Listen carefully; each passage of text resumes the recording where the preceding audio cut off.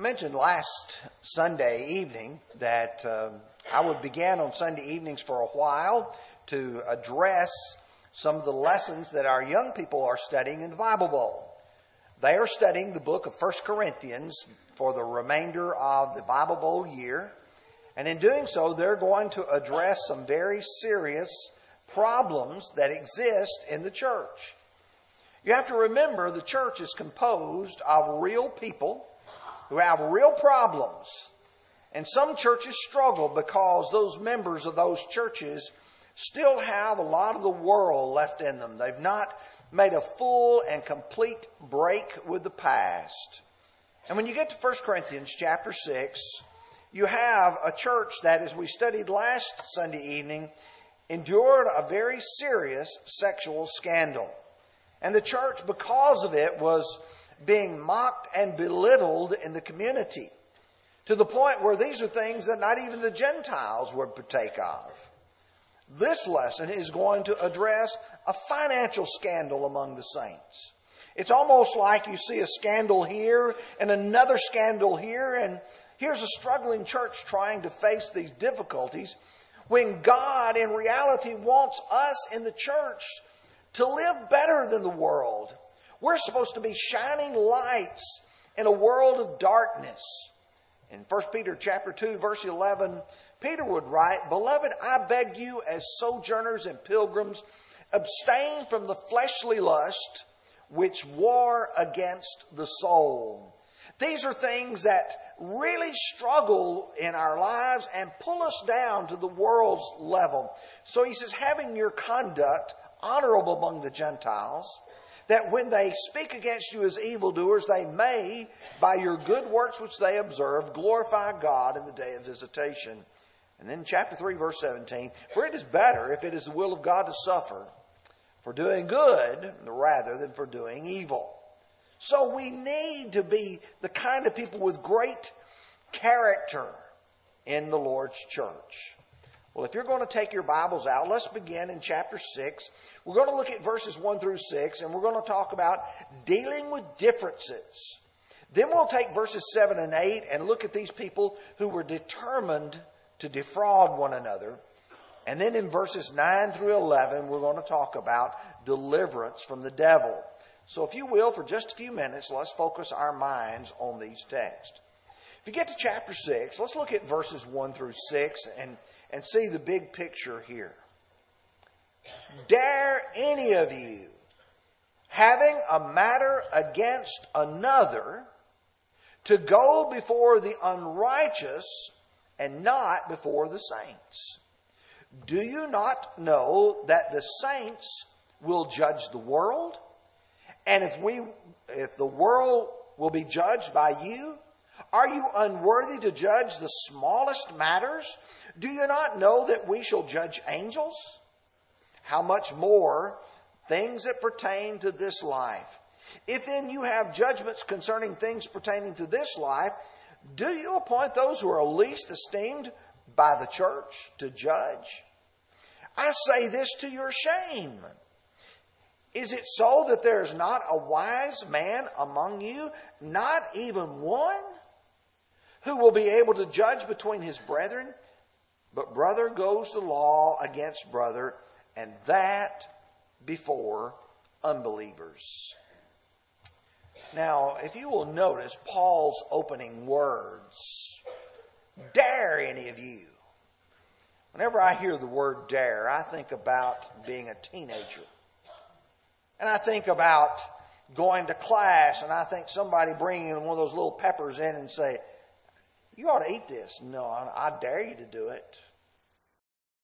And you say, no, I'll double dog dare you to do it. And then you say, all right, I'll try it. That's not the way he's using the word dare here. This is like when someone comes to you after you've done something incredibly bad and say, how dare you do that? What were you thinking? Did you do that without any forethought or any consideration whatsoever? It's confrontational. Paul is looking at the Corinthians and saying, why did you do that? Jesus had previously dealt with differences between brethren? What happens if you have a brother over here and a brother over here, and they have a disagreement about something? In fact, one has done something that has not just offended, but is actually wrong toward another. Well, I want you to consider with me what Jesus wrote in Matthew chapter 18, verses 15 through 17, and then going back to chapter 5. In Matthew 18, verse 15, he says, "Moreover, if your brother sins against you, go and tell him his fault between you and him alone. If he hears you, you've gained your brother. But if he will not hear you, take with you one or two more, that at the mouth of two or three witnesses every word may be established. And if he refuses to hear them, tell it to the church. But if he refuses to hear even the church, let him be to you like a heathen and a tax collector." I think it's obvious here that someone has done something that is sinful. Not somebody who hurt your feelings, or not somebody who just said something you didn't approve, but somebody who sinned against you. What do? You go to him and you show him his fault. You show him, here's how you have mistreated me. Here's what you have done that's wrong. And he says, if he hears you, you've gained your brother. Nobody else need be involved. But maybe perhaps he can't see the picture clear enough. So he says, take with you one or two, that in the mouth of two or three witnesses every word will be established. You confront him again. If he hears those group, that's great. If he doesn't, you tell it to the church. And then he's got to hear the church. The idea behind this is how you resolve the differences. On the other hand, in Matthew 5, verses 23 through 25, "Therefore, if you bring your gift to the altar and remember that your brother has something against you, leave your gift there before the altar and go your way, and first be reconciled to your brother, and then come and offer your gift. Agree with your adversary quickly while you're on the way with him, lest your adversary deliver you to the judge, and the judge hands you over to the officer, and you be thrown in prison." Obviously, the case in Matthew 5 is serious enough to be thrown into prison for. So you remember you've done wrong and you've been rebuked by it, and now you know you've got an obligation. You see, the Lord dealt with dealing with differences. And here in Corinth, you have a real situation, a real scandal. But the Lord also recognizes that sometimes we need help in resolving things. Sometimes two people cannot communicate well enough, and you need somebody to intervene or intercede. In Philippians chapter 4, you remember those two dear sisters at Philippi. Paul said in verse 2, "I implore Euodia and I implore Syntyche to be of the same mind in the Lord, and I urge you also, true yoke fellow, help these women who labor with me in the gospel." These people need some help. I want you to go and I want you to intercede and to intervene. That's good, because the truth is, if a brother intercedes for us, he has a greater motivation than just wanting to resolve a matter. You see, if you have two of you who've bought a horse and you've traded among yourselves, and one of you feels like you've been cheated and you can't come to an agreement on that, you could always get a civil judge who'd say, okay, you're right, you're wrong, you pay this, you pay that. But you see, a brother has a greater motivation in mind. The brother says, you know what? The souls of both of those guys are important. And the way we want this to work out is so that everybody gets to go to heaven. And there's an added value that cannot be measured. But the next thing he also tells us, they're more capable. When you look at verses 2 and 3, I recognize they're difficult when he starts talking about our judging in eternity. And he starts talking about judging angels. I wish I could tell you I knew everything all about that. I don't. Verses 2 and 3, do you not know that the saints will judge the world? And if the world be judged by you, are you unworthy to judge the smallest matters? Do you not know that we shall judge angels? Again, I say I don't know it all, but when I go to Revelation 20, verse 4, and I saw thrones, and they that sat on them, and the judgment was committed to them. Oh, they had judgment. Saints are in a little bit different position because they've got not only the knowledge of right versus wrong, but they understand the eternal consequences of these matters. And so Paul is trying to look at them. In fact, he says, is it a shame? Is there not even one brother among you who is able to handle this matter? Let's say you look at a congregation of people. Let's say that congregation has been there for 50, 75 years. They're a pretty good size and say, okay, we need elders. Well, I'm sorry, we don't have anybody qualified. You mean you've been there that long and you have no one qualified? That ought to be an embarrassment to us. If we have brethren who are having a disagreement and we don't have anybody who can not sit down and work with them, well, that's a shameful thing. But evidently the chief concern here for Paul was before unbelievers. Taking the matter before worldly people. And here's the bottom line. We as Christians are not to air our dirty laundry, so to speak, before the world and give them an opportunity to criticize the Lord's church.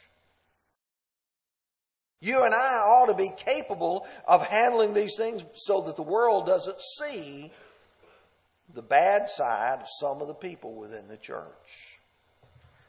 That brings me to verses 7 and 8. These are some key verses here. In fact, this is the focus of the text. Now, therefore, it is already an utter failure for you to go to law against one another. Why do you not rather accept the wrong? Why do you not rather let yourselves be cheated? Now, here, listen carefully. Know you yourselves do wrong and cheat. And you do these things to your brethren. You're liars, you're cheaters, you're stealers, you see, you're thieves. And this is the heart of the problem of the chapter. Because one of the brethren here has an evil heart of wanting to defraud, take advantage of his brother. I don't know about you, but I am absolutely, positively, 100% completely frustrated by these telemarketer calls all day long, every day. It just seems as if they are just coming more and more frequent. And it's ridiculous because all these people have in their mind, they're wanting to cheat me, cheat you, out of money, whatever they can get.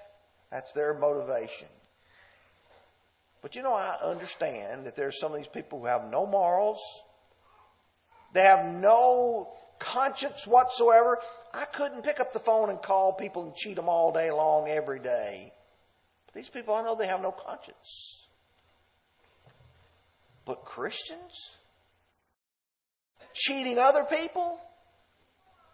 Oh, that's awful. Christians cheating a brother? That's even worse. How should you respond to such a challenge as this? How should you deal with this? Well, Paul says sometimes for the good of the church, the Christian must be willing to accept wrongful treatment. I know that sounds unfair. You know why it sounds unfair? Because it is unfair. But you see, there's some things more important in this world than just always getting what you are justly deserving. Sometimes we find in ourselves in the world, and let me tell you, I have seen godly men and godly women practice this very thing. I've seen them say, I know that's pretty significant. I know it's not right. I know it's not fair, but I don't want to hurt the church. I don't want to do anything that's going to cause somebody to look at us and say, well, they can't get along with one another. And so I'm going to accept the wrong. Listen to Proverbs 20, verse 22. Do not say, I will recompense evil. Wait for the Lord, and He will save you. Well, I could return evil for evil, but no, don't do that.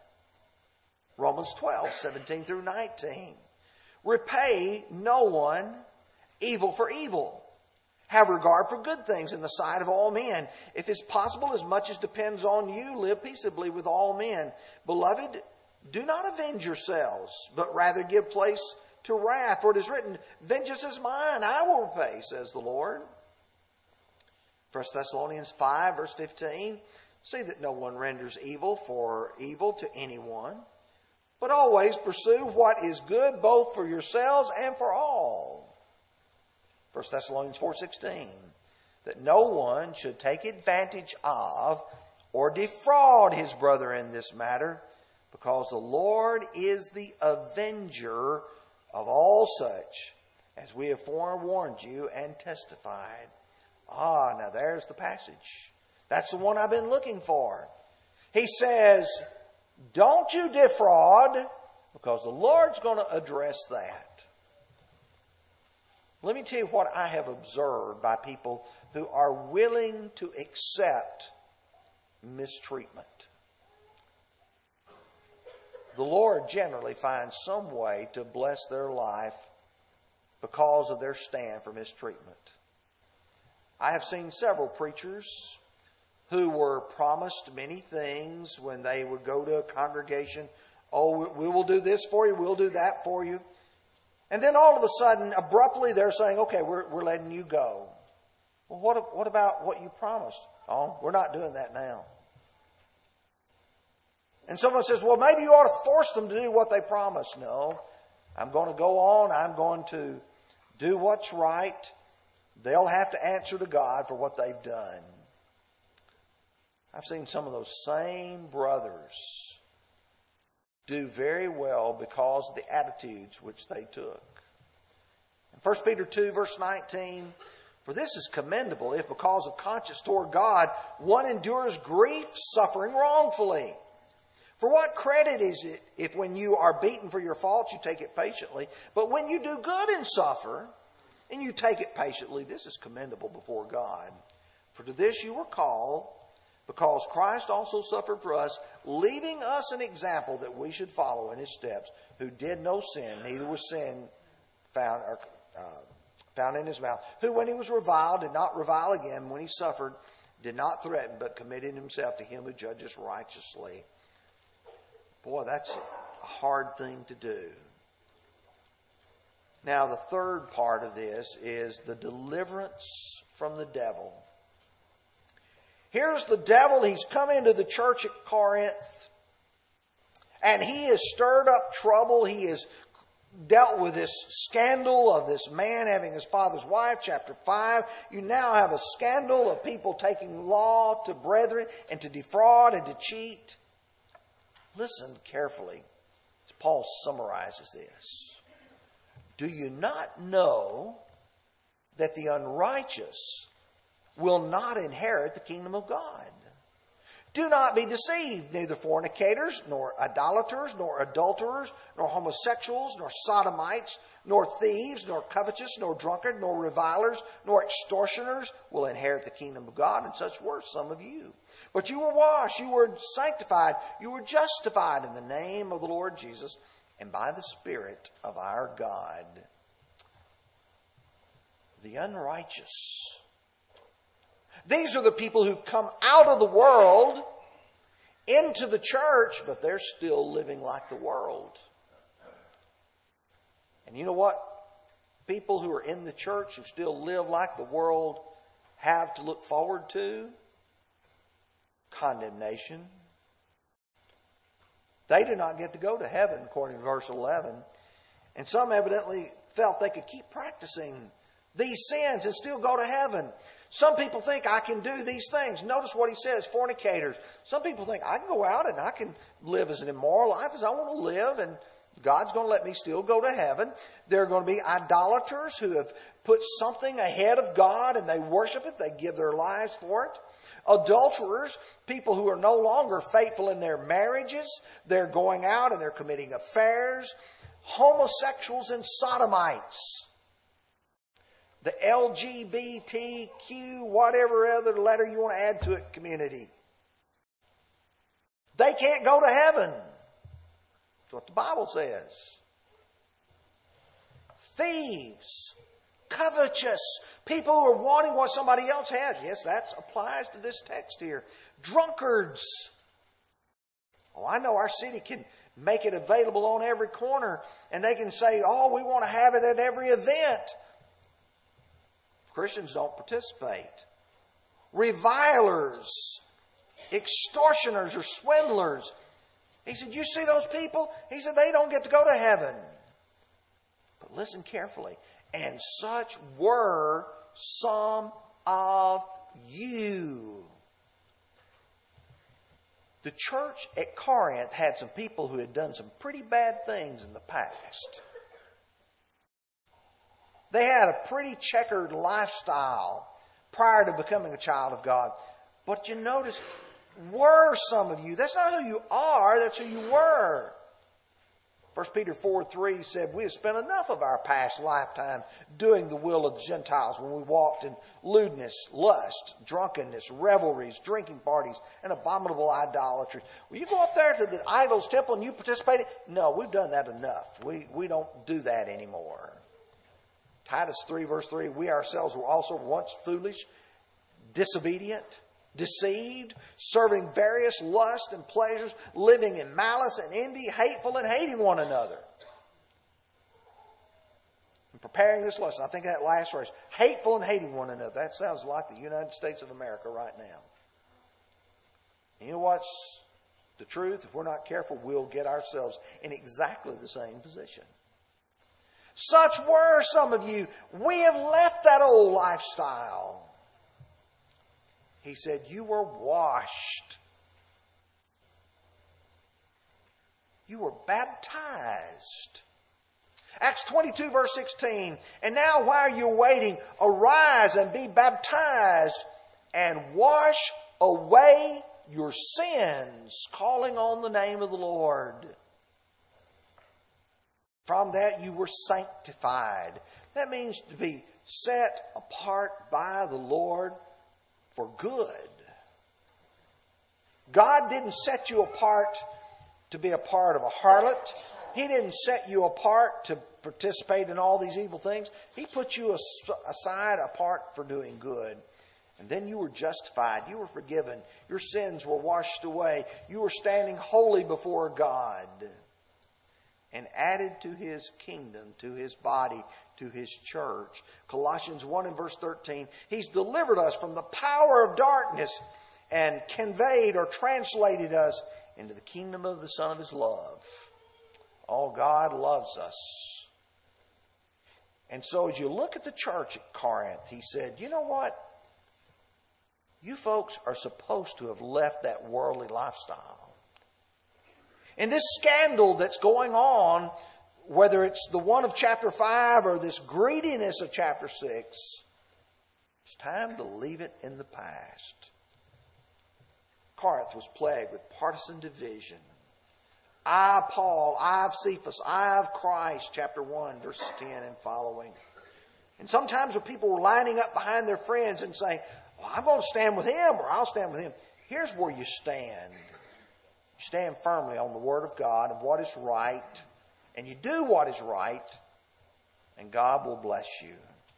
Our goal should be for the unity and the good of the Lord's church. You and I need to make sure when we study 1 Corinthians, we say, I'm not going to do what they were doing that was wrong.